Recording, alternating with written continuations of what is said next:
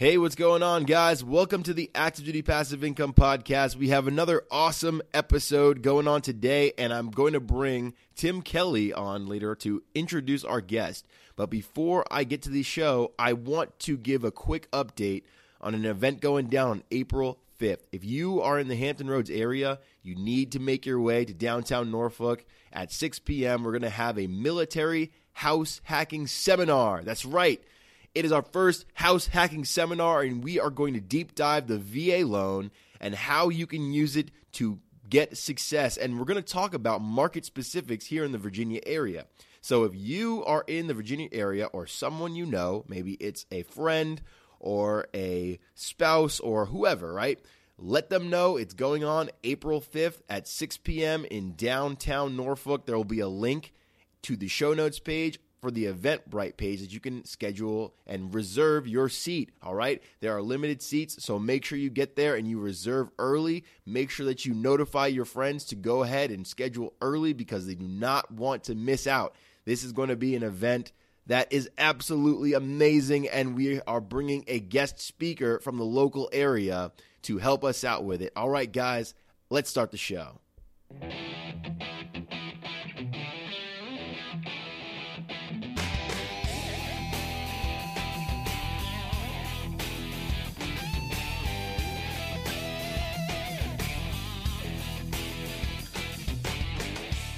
Hey, freedom fighters. Welcome to the Active Duty Passive Income Podcast, the only place where military members, veterans, and their families learn how to build wealth through real estate investing.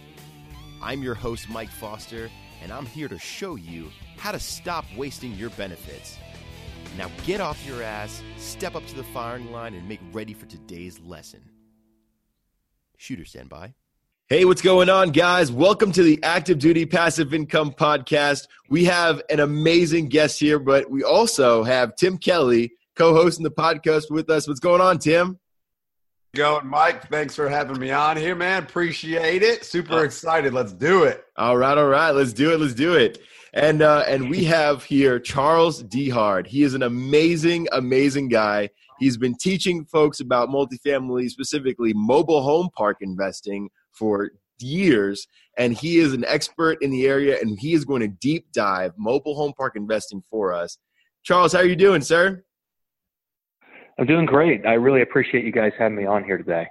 Thank you so much for your time. Thank you so much for coming on to the show with us. It's an absolute honor and pleasure to have you. And for those of you who don't know, Charles is also helping us, or he's been an integral part in helping us to perform our multifamily curriculum, which is coming out when, Tim?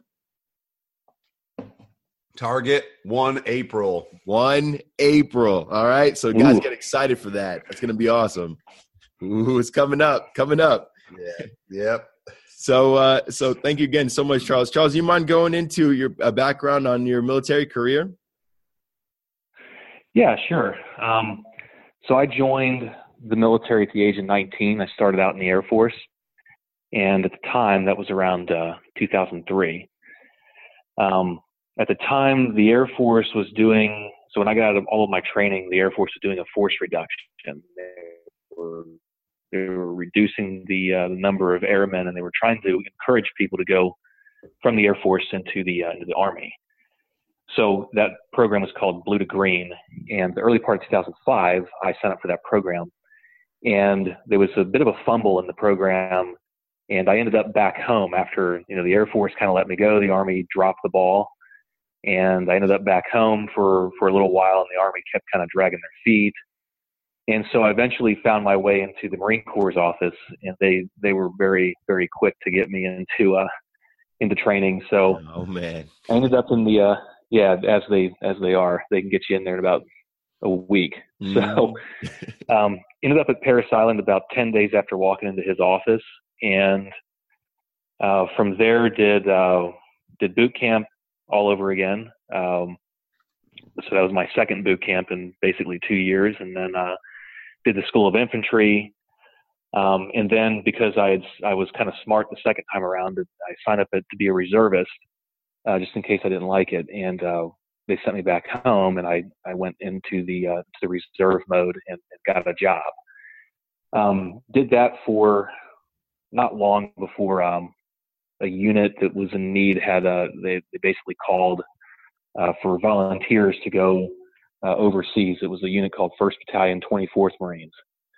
And we went to Fallujah in 2006 and it was kind of like the last part of the Anbar Awakening, where the local population was turned against Al Qaeda. So we took, it had happened before in some areas in south of Baghdad in 2005. And then right before we got to Fallujah, it happened in Ramadi. Some of the guys in Ramadi right after the Battle of Ramadi, had started turning the population against Al Qaeda. And what kind of came out of this was a really, really deep intelligence network that was, that really ultimately became sort of what drove all of our sniper missions, which I kind of failed to mention. I went to sniper school before going overseas, but well, all right. So I was in the sniper platoon and was a school trained sniper, and all that stuff that we did kind of drove all of our missions for the last half of our deployment in Fallujah. It was a really, really good experience. And so when I came back from that, that's kind of when I got my first taste of real estate investing, I guess you could say. Yeah. I'd kind of grown up around it my entire life, but my grandfather was he kind of did some residential development when I was growing up. It was kind of like his side gig when he was retired. And him and I built a house together, and that was kind of became my first rental property. I owned that all the way through. I still own it today, but I owned it all the way through the other 3 combat tours I did in the Marine Corps. And it was kind of like supplemented my income. And, we built it ourselves. So, it always had a ton of equity. And, that's kind of my first taste of real estate investing. And I didn't really do anything else with it until after I left the Marine Corps in 2011 and began contracting overseas with a company called Triple Canopy. So that's in a nutshell, that's my military experience, I guess you could say. All right. Yeah, no. And then great. And even the first taste in investing, but thank you. Yeah. Thank you, sir. And thank you for your service. That's amazing. So I appreciate it. Yeah, no, absolutely. I mean, it's definitely some rough tours, I'm sure. But and then so you got your taste of real estate. You decided that this was where you wanted to head then, right? I mean, this was for sure your thing. And you started out in residential development, but what, I guess, led you to mobile home parks? How did you end up making that transition? Yeah, so my rental property just had one really for almost 5 years, but it did really well. I always had it occupied when I wanted it occupied, and it was always kind of a place I could stay when I didn't want to have an occupant there. And so, I kind of had a little bit of a background in it. And in 2012, when I started making money, some real money as a contractor, I started looking around at Atlanta as kind of being the next place I wanted to start putting, some money in that market. And Atlanta at the time had been hit. They were still recovering from the Great Recession. So at that time, you could buy a house, an occupied single family home off of Trulia for about 25 or 30 grand. And one that already came with a tenant. And yeah, it was pretty. It was a really good time to be an investor and have some money.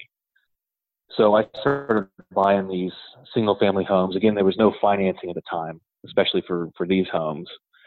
But a $30,000 home in Atlanta, that would be a C-class neighborhood. They weren't war zone type properties. But the market quickly recovered, and by about 2013, all those great opportunities that were at least like that had dried up. There were still good opportunities out there, but I kind of got tired of single family and wanted to move on to multifamily, where you had the ability to get a management company involved. Is really what I wanted, right? Or just at least to have some scale to single family. The biggest downfall with single family is that when you really look at the nominal dollars that you make on an investment, it's not that much. And your tenant could very easily just drive you insane just to make a couple $100 a month. So, and I was experiencing that. So, I sold off all of my single family stuff and started looking at multifam, and very, very quickly had a broker just, they were kind of testing me with deals to see what I might like. And they brought me a mobile home park, and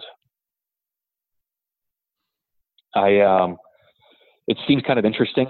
At least the price point was very interesting. It was a 20 space park, and I think the price was like $99,000. So it was about the cost of a regular residential house. Okay. And so I went and looked at it, and that's kind of the first taste of really having them explain that the tenants own their own homes. So that was a big plus for me, that I didn't have to deal with the extreme amount of maintenance that a lot of these tenants can put on a lot of stress that they can put on their landlord. And the other thing is that they, it seemed like better than an apartment because they had their own yard. And it seemed like the tenants liked living there better than, at least the ones that lived in that park liked living there better than they would have liked living in a comparable apartment complex.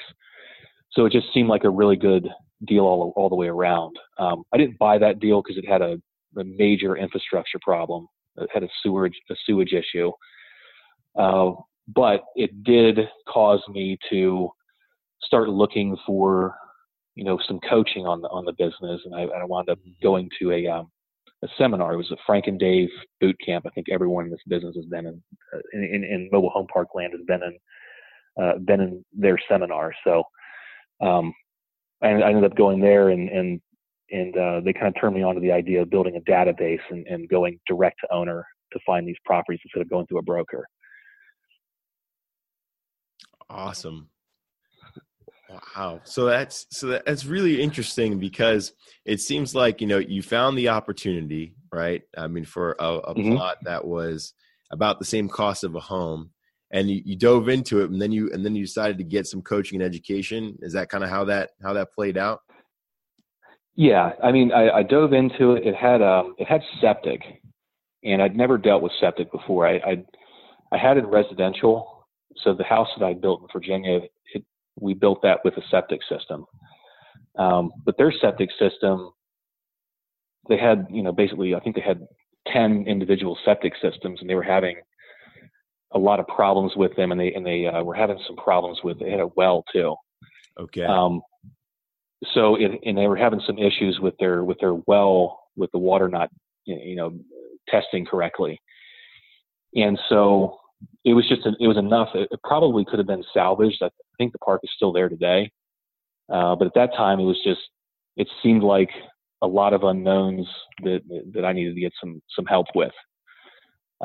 So I figured if I went and got some coaching, I'd learn about, private utilities are a little bit more common in mobile home parks than they are in other forms of real estate. So just to be able to get the coaching on private utilities and, being able to price the asset. I had no idea how to price the asset at that time. Right. It's just, if you get coaching on something, it puts you so much further ahead than trying to learn it yourself. Certainly does. Mm-hmm. Certainly does. And that's super important. But you went in, almost school hard knocks, right? You figured, hey, I'm just going to jump into this, and then I'm going to get the coaching behind, which is cool. That's fine, and it worked out for you, right? I mean, you experienced some challenges, but overall, it kind of launched you into your career. But can you talk about some more of the challenges that you faced, in that part where you were getting started? You mentioned something about the utilities, right? Having to make sure that all that stuff was aligned properly, and then you were able to handle that stuff. But was there anything else? Any other challenges that you experienced? Yeah, probably the biggest challenge that I had starting out is I was still rotating overseas to Iraq. I was spending about 10 months a year there. I was basically an expat and living in that country, paying taxes and everything. Wow. And we didn't. So I stayed at the embassy, the U.S. embassy in Baghdad, And we couldn't make outbound calls on our telephone. So we could take an inbound call, but you had to call a number and put like a 7-digit code in and go through an actual live operator and everything to get to my room to talk to me. So I couldn't really do direct mail because the call to action for them to call me would have been just too insane. And then as far as dialing out, using my cell phone, it was about $3 a minute. And I couldn't use my Iraq number because, no one wants to see an 18-digit number pop up on their phone. They're not going to answer that. Right. So, but so I had to use my cell phone. It was about $3 a minute. So the challenge that I had is I had to be very, very good on the phone talking to these owners. I had to know exactly why. I had to study them and know that there was a need for them to sell, whether or not they had seen it yet or not. So I looked at things like I didn't call an owner unless I knew that there was maybe they weren't paying their taxes or if their park was just way under market and they were older. I would call them, but there had to be some kind of reason that logically they would be selling. So early on, that was a huge challenge when I was on my own doing it. I had to deal with that. Outside of that, I think that even then in 2013, when it was, I guess everyone kind of calls that the heyday, or even before then, it's kind of the heyday of finding deals. It was still hard to find deals then. Right. And that doesn't change in any market. So just being able to be persistent and find deals, that's a quality that you have to have no matter what type of market you're in. Absolutely. No, you're right. And that persistence is huge. So I want to touch real quick on the dynamic of mobile home park investing, and maybe Tim, maybe you can help us out here too, because for those of you who don't know, Tim is also a mobile home park investor. But what's the mindset that people should have when they look at mobile home parks, right? Because I know people sometimes give it a bad rap where they say, "Oh, well, it's trailer parks. I don't really want to deal with that." The issues, but what is the real mindset that investors should look at when it comes to investing in those types of investments? I think that's a good question. I think that really the tenants there are no different than you're going to find in a C-class apartment complex or in a lower, like a C-class neighborhood. There's not much of a difference. I mean, a lot of these families that live in a mobile home park.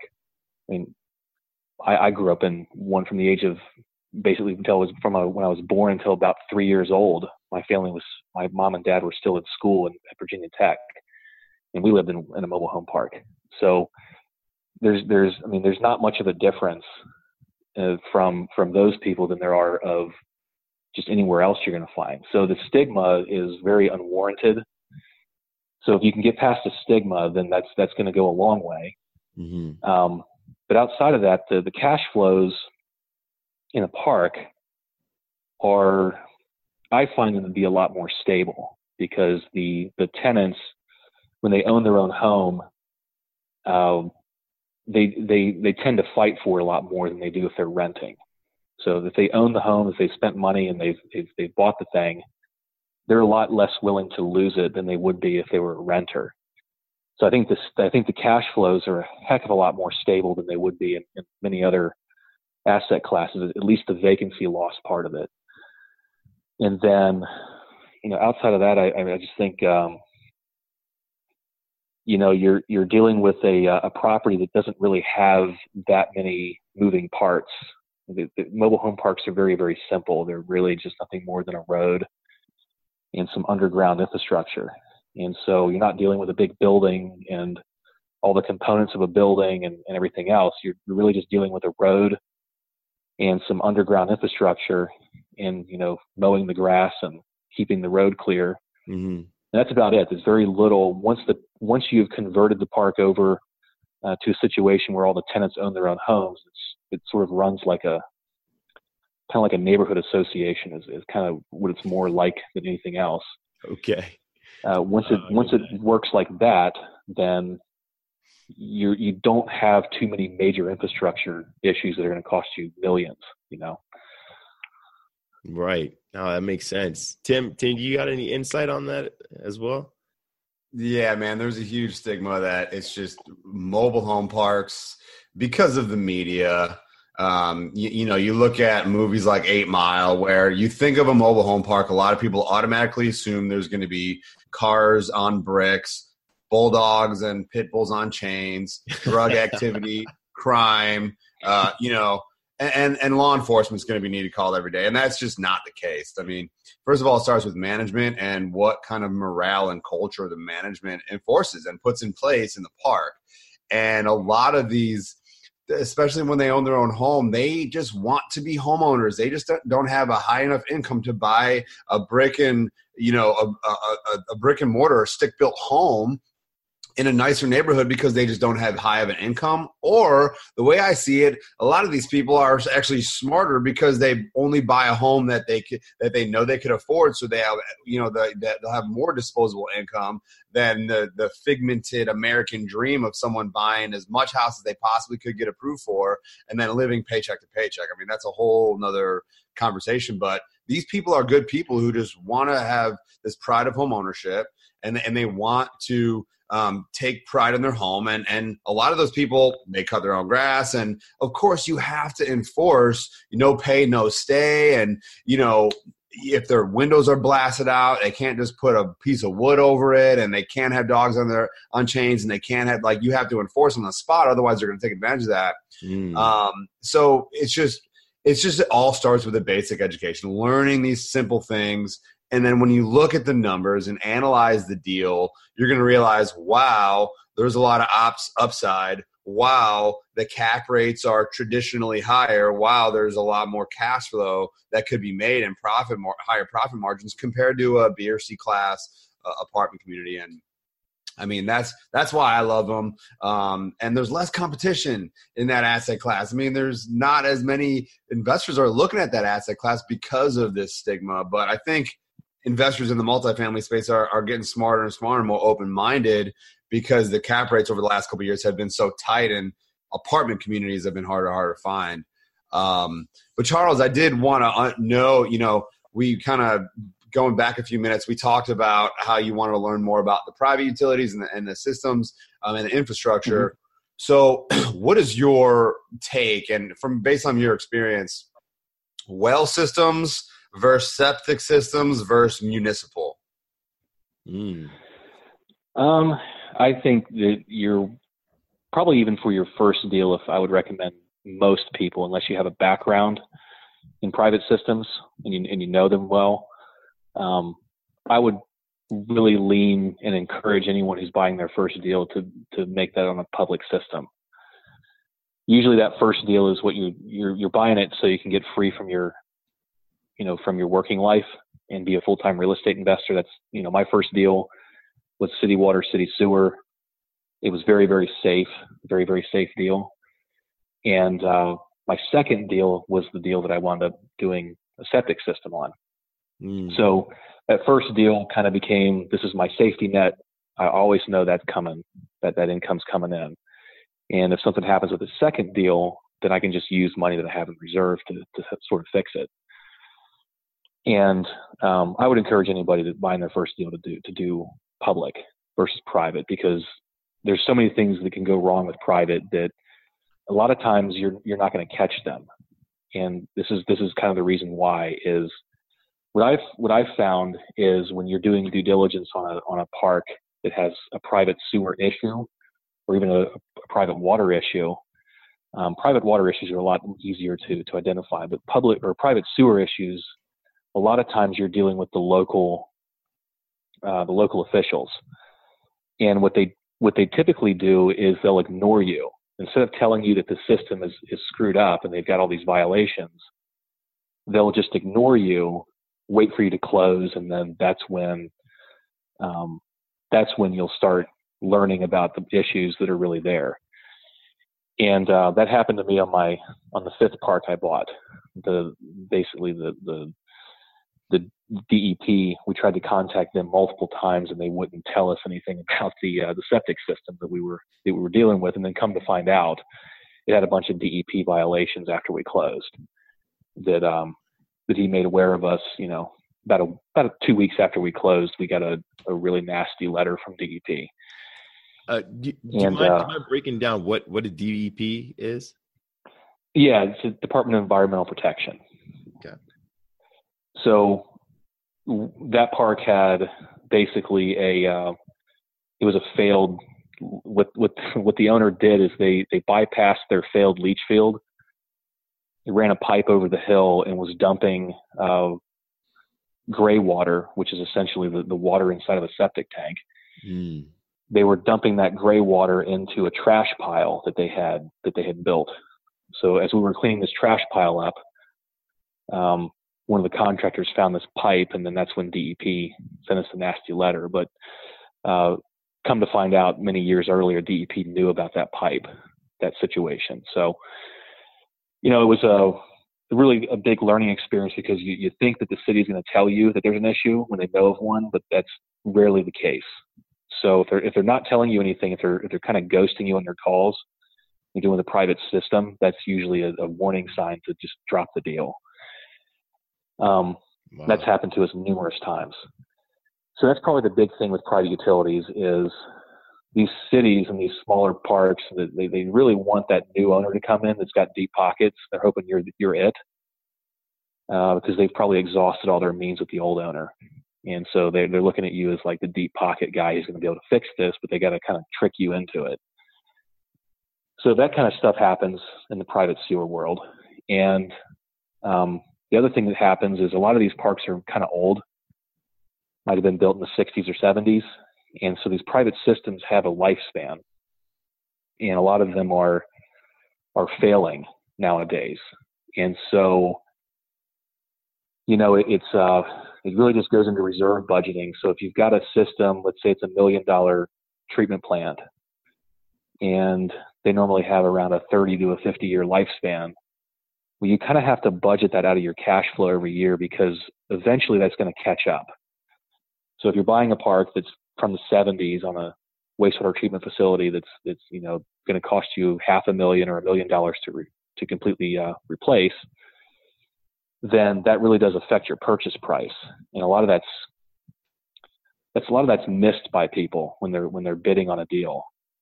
The age of some of these systems and the likelihood that they'll be replaced in the next 5 to 10 years, and how much that might cost and what that might do to their, what the true cap rate of what they actually paid. So a lot of these systems are they're playing hot potato with them. So when you deal with private utilities, you really have to know what you're doing. Mm. Is kind of, because some of the price tag, those are easily the most expensive things that can happen to you as a park owner, is replacing a private utility system. Right. And do you recommend that a manager handles this kind of, interaction, just to make sure that it's, that everything's happening? Or is this something that you recommend people actually understand and know and get into the weeds for? I would hire a licensed operator, as opposed to, a lot of people will have their manager go get be a licensed operator. Okay. But you have to understand that your manager is not an expert on, testing of a well system or maintaining a wastewater treatment plant.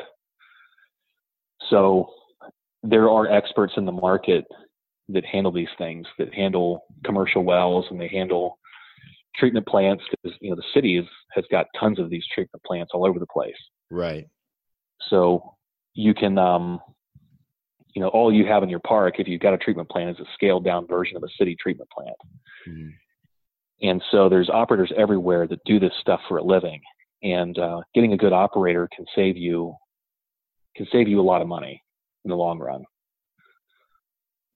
But I wouldn't recommend anyone go do it themselves, because again, you want to get an expert involved. Right. Yeah, absolutely. Especially someone who knows how to scope out and inspect the septic tanks and who are actually certified to do it, not just some random plumber especially a lot of these parks are in tertiary or maybe secondary markets. where you're gonna have to dig deep to find those certified people.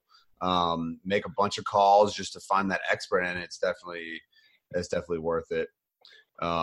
Charles, so some mobile home parks have homes where the tenant owns the home and they own the land underneath it. How do you value that, and what is your experience with that? Mobile home parks where tenants own the land underneath it? That's right.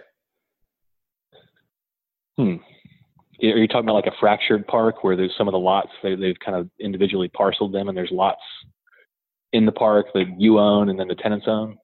Yeah. So let's say, if you're looking at a portfolio, and 25 of the spots are actually separately divided and they're separately owned, and the tenants not only own the home, but they own the ground underneath it, but you own the community and the infrastructure. Do you have any experience with that, and how would you value that? Yeah, we've looked at those before. The reason we didn't pursue them was because you can't control the rules in that situation. So you've got Sanford and Son that owns their own land, and they don't have to follow your rules. And so you might make the park really beautiful, but you got this one guy who's got like 8 cars in his yard, and unless there's some other way that you can enforce those rules, like maybe the code enforcement can do something, but it's out in the county, there's very little you can do with that. So we've always shied away from those because it's really hard to we like to control the entire community just to keep everything uniform with the rules and everything else. Right. Yeah. And to mitigate that risk. Yeah. Yeah. So, the great divide in the mobile home park world is park owned homes versus tenant owned homes. And a lot of times, a lot of people are told, 100% tenant owned homes is always the best because they're, not only homeowners, so they would take more pride of home ownership, but they take care of all the expenses and the maintenance and the taxes and insurance and all that. And there's very little overhead and expenses for the owner. But we've seen from our experience that tenant-owned homes, a lot of times when you try to enforce rules, they could just come back and say, "Well, this is my home. I own this home. You can't enforce this." And of course, park-owned homes, there's a lot more potential for that high profit margin. Yeah, if you have to have those systems in place to track all the transactions right on your books, because there's going to be a lot more maintenance calls that you'll have to deal with. So what is your thought on park-owned home versus tenant-owned home? I think a situation kind of dictates a little bit on that. So we've got some parks and markets where if I get park-owned homes in the sale and the transaction, I'm actually happy, because some of these park-owned homes, and if you look in markets like some of the really good New York markets or just Northeast in general, you can make money with a home sales business.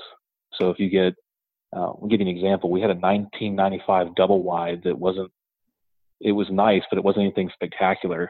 And we sold it out of our park, and we had a park in Buffalo, New York, and we sold that home for something like $79,000. And if you took that same home and you sold it out of one of our parks in Alabama, you might get 15 for it. Oh wow! So there's a big difference in pricing depending on where you are. And but if you look at if you're stuck with this mentality of never owning any of the homes, then you'll probably never buy a deal. I've only come across a handful of deals in the 5 or so years I've been doing this that are all tenant-owned homes. And even those communities, the ones that we bought like that, eventually we did wind up having to buy a home back from a resident because they got in trouble and they died and their family sold it to us. So you're always going to be in the homes business no matter what. You got to get over it. But they're not that scary. I mean, again, just as there's nothing to these parks, these mobile homes, there's nothing to those things either. I mean, they're not that expensive to repair. You can make them look really nice for relatively little money, and you're better off having a home that you own on a lot than having no home. So even if you got to buy homes and own them and and do some type of creative thing to, incentivize a tenant to try to own it. It's better to do that than it is to just leave the lot vacant. So, I don't ever find anything wrong with park-owned homes. I think you just have to strike a balance. I think our portfolio is about maybe 20% park-owned versus 80% tenant-owned. So we kind of like being in that range. Yeah, that's a good ratio. That's definitely a good ratio. I like it. I mean, one of our criteria is, at least 50% tenant-owned homes or more per park. But I mean, we're looking at a couple portfolios, where it's like a 3-park portfolio or a 4-park portfolio, and they're mostly tenant-owned. But then one of the parks entirely is all park-owned, and they're older. The condition's not really there, and the rent's not there. I mean, there's a lot of upside. But all that would significantly increase the expenses. But cool, yeah. Thanks for the feedback. Yeah. Yeah, thank you so much. Yeah, I'm sorry. Go ahead. If you split the two businesses up, and this is why people don't like park-owned homes as much. If you split the two businesses up, and you just look at the revenue and expenses of the tenant-owned homes, and even the portion of rent that someone who lives in a park-owned home pays, just take all that and lump it into, let's call it the land lease component. Then your expense ratio is usually going to be between, on the very, very low end, 30% you'll pay in expenses. So you make $100,000 of revenue, you'll pay $30,000 in expenses. On the high end, it might be $50,000. That would be for, your private utility type park. Might be $50,000, when you're having issues. Yeah. But on the park-owned home side, if you're renting park-owned homes and it's over a long enough period of time and you're looking at it across a broad enough number of homes, you'll tend to find that your expense ratio on the homes is your revenue is going to be lower because you've got some vacancy loss. So it's lower than you might expect typically. And then typically your expenses might be in that 50-60% range. And then there's no debt either. So when you have no debt on those assets, it makes them, you have no leverage. There's no levered returns, and the returns are a lot lower. And then you just have most of your employee hours are tied up in these homes too. So that's the reason people don't like them, but it's a fact of life in this business. I mean, the perfect world would be having no homes, but it's very hard to get there. Yeah, absolutely. Absolutely. That is awesome. Wow. Thank you so much, sir, for your time. This has been absolutely amazing. Got so much amazing knowledge, and it seems like there's a lot more to unpack here too. So, if possible, we'd love to have you back on here just so you can kind of deep dive a little more about how someone can get started with this. Definitely. But since we're running out of time, I got to take you into our bonus round. I've got 3 final questions for you. The first one, what is your favorite book? I'd say my favorite book, especially of the books that I've read recently, is a book that Sam Zell wrote. So anyone who's not familiar with Sam Zell, at one time he was the largest owner of apartments and the largest owner of office buildings and mobile home parks in the entire country. So his company is called Equity Lifestyle. And so he's sort of at least in the multifamily world, he's a bit of a real estate legend. And he had never really done too much, I think, as far as writing is concerned. So he recently wrote an autobiography. It was called Am I Being Too Subtle?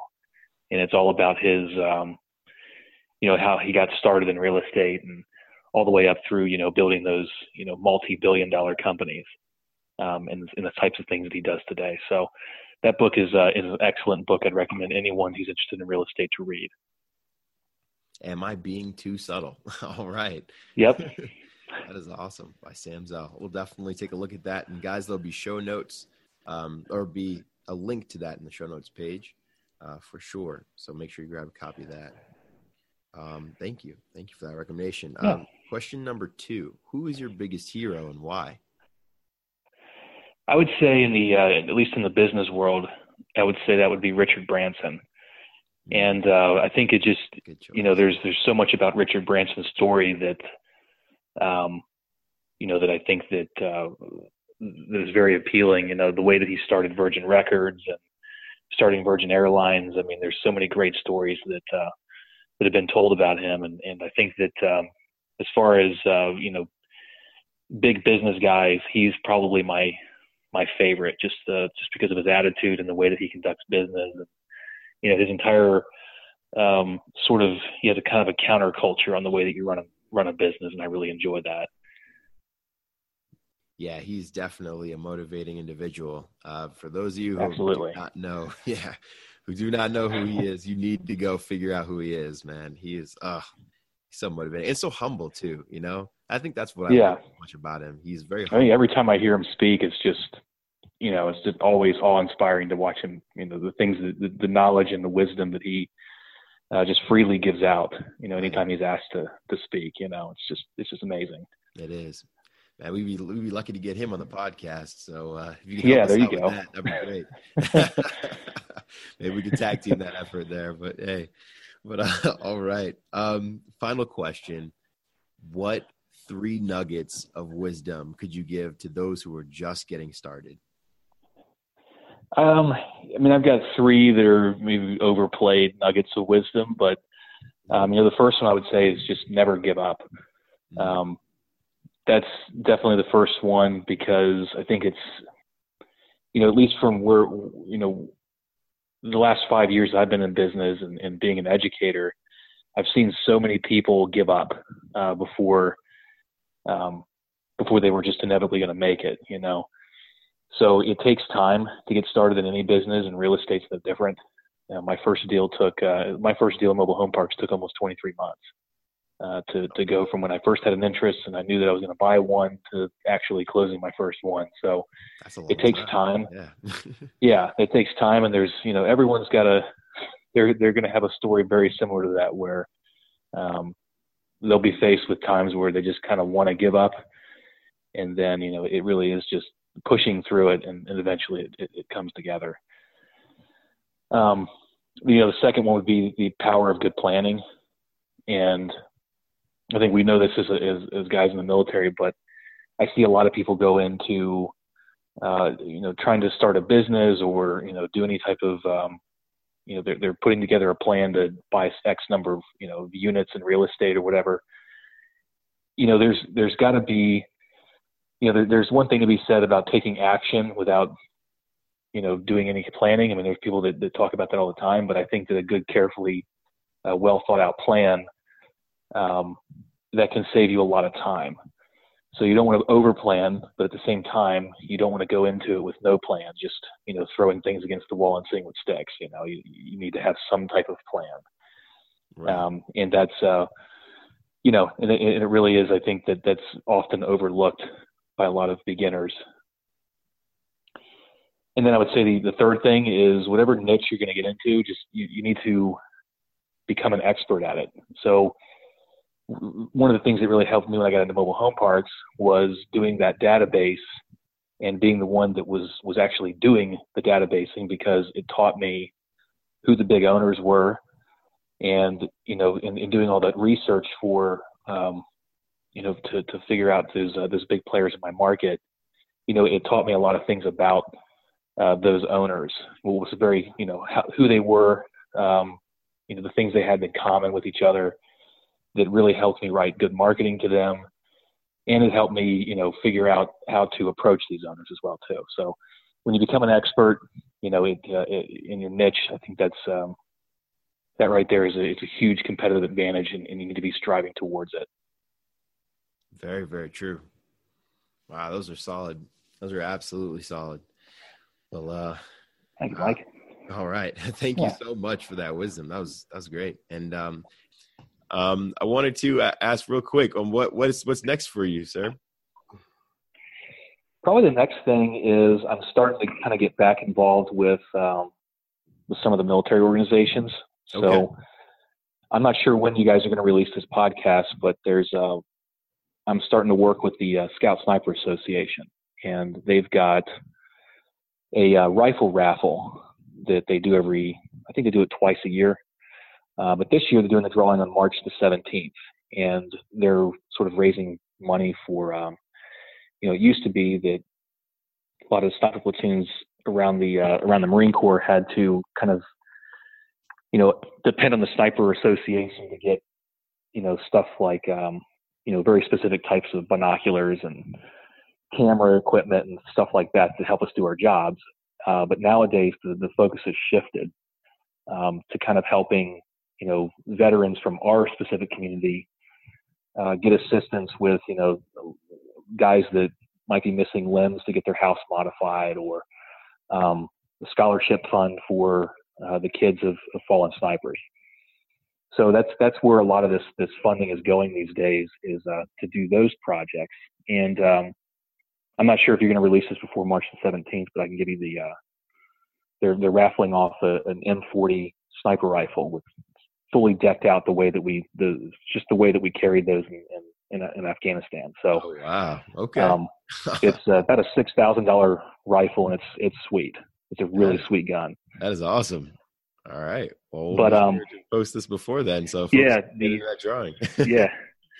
The website's scoutsniper.org, and you go to events and programs, and then rifle raffle. I'm sure I can just give you that for the show notes as well. Yeah, please. Thank you. So, doing some of that stuff, and then outside of that, still working a little bit here and there with Sunrise. I kind of stepped away from the day-to-day of the company that I started with Kevin Bupp. Mm-hmm. So we're sort of we're still working. We're right now we're a net seller. The market is so saturated with buyers right now, and the cap rates are very, very compressed that we're now in a time period where we're actually selling more parks than we're buying. Wow. Okay. So right now we're in the process of prepping eight parks to go to market, and so that's the biggest project that we have in front of us. And then obviously working with Tim there on ADPI's launch for their coaching program. That we're going to be utilizing a lot of the videos from a coaching program that I built a couple of years ago, and should be a good project. Outstanding. And we're all looking so forward to it. And thank you so much for all your help, sir, on that project. Definitely. I appreciate you guys having me on. Yeah, I really do. Thank you. How can it was a pleasure, man. It was great. Yeah. How can our guests get in touch with you, sir? I've got an email address, dhart0317@gmail.com. So I don't at Sunrise, I didn't do a lot of I deal with more of the employees and things like that. So I don't have any fancy email addresses or anything like that. I don't have a web page or anything, but if you want to get in touch with me, that's probably the best way. So dhart, DEHART 0317 and I'll get it. All right. Awesome. Well, that'll be in the show notes page, guys. That's valuable. All right. And thank you so much again, sir, for your time. And Tim, thank you so much for co-hosting this. This was great. Absolutely. And have a great day. Take good care. See you, Charles. Thanks a lot, guys. Thanks, Mike. See you, Tim. Outstanding. Thank you so much, Tim. Thank you so much, Charles, for coming on to the show. Man, that was motivating. Hey, make sure that you guys are going out and educating yourselves on stuff that is new. We've never had a mobile home park podcast before, and so I'm super glad to have done it. And and I'm excited for this multifamily course that's coming out. All right, make sure that you guys get ready for that. And also, make sure you guys are reaching out. Check out our Facebook page. Check out our Start the Spark group. And also, make sure that you check out our website for new updates and what's going on, okay? If you're ready to take action, make sure you check out www.activedutypassiveincome.com and grab our academy, all right? We are here to teach you guys what's going on, and we're also here to mentor and coach you. So if you're interested in that, make sure that you schedule a call so we can talk more about our priority group and our rapid deploy program. I'm out of here, guys. Later.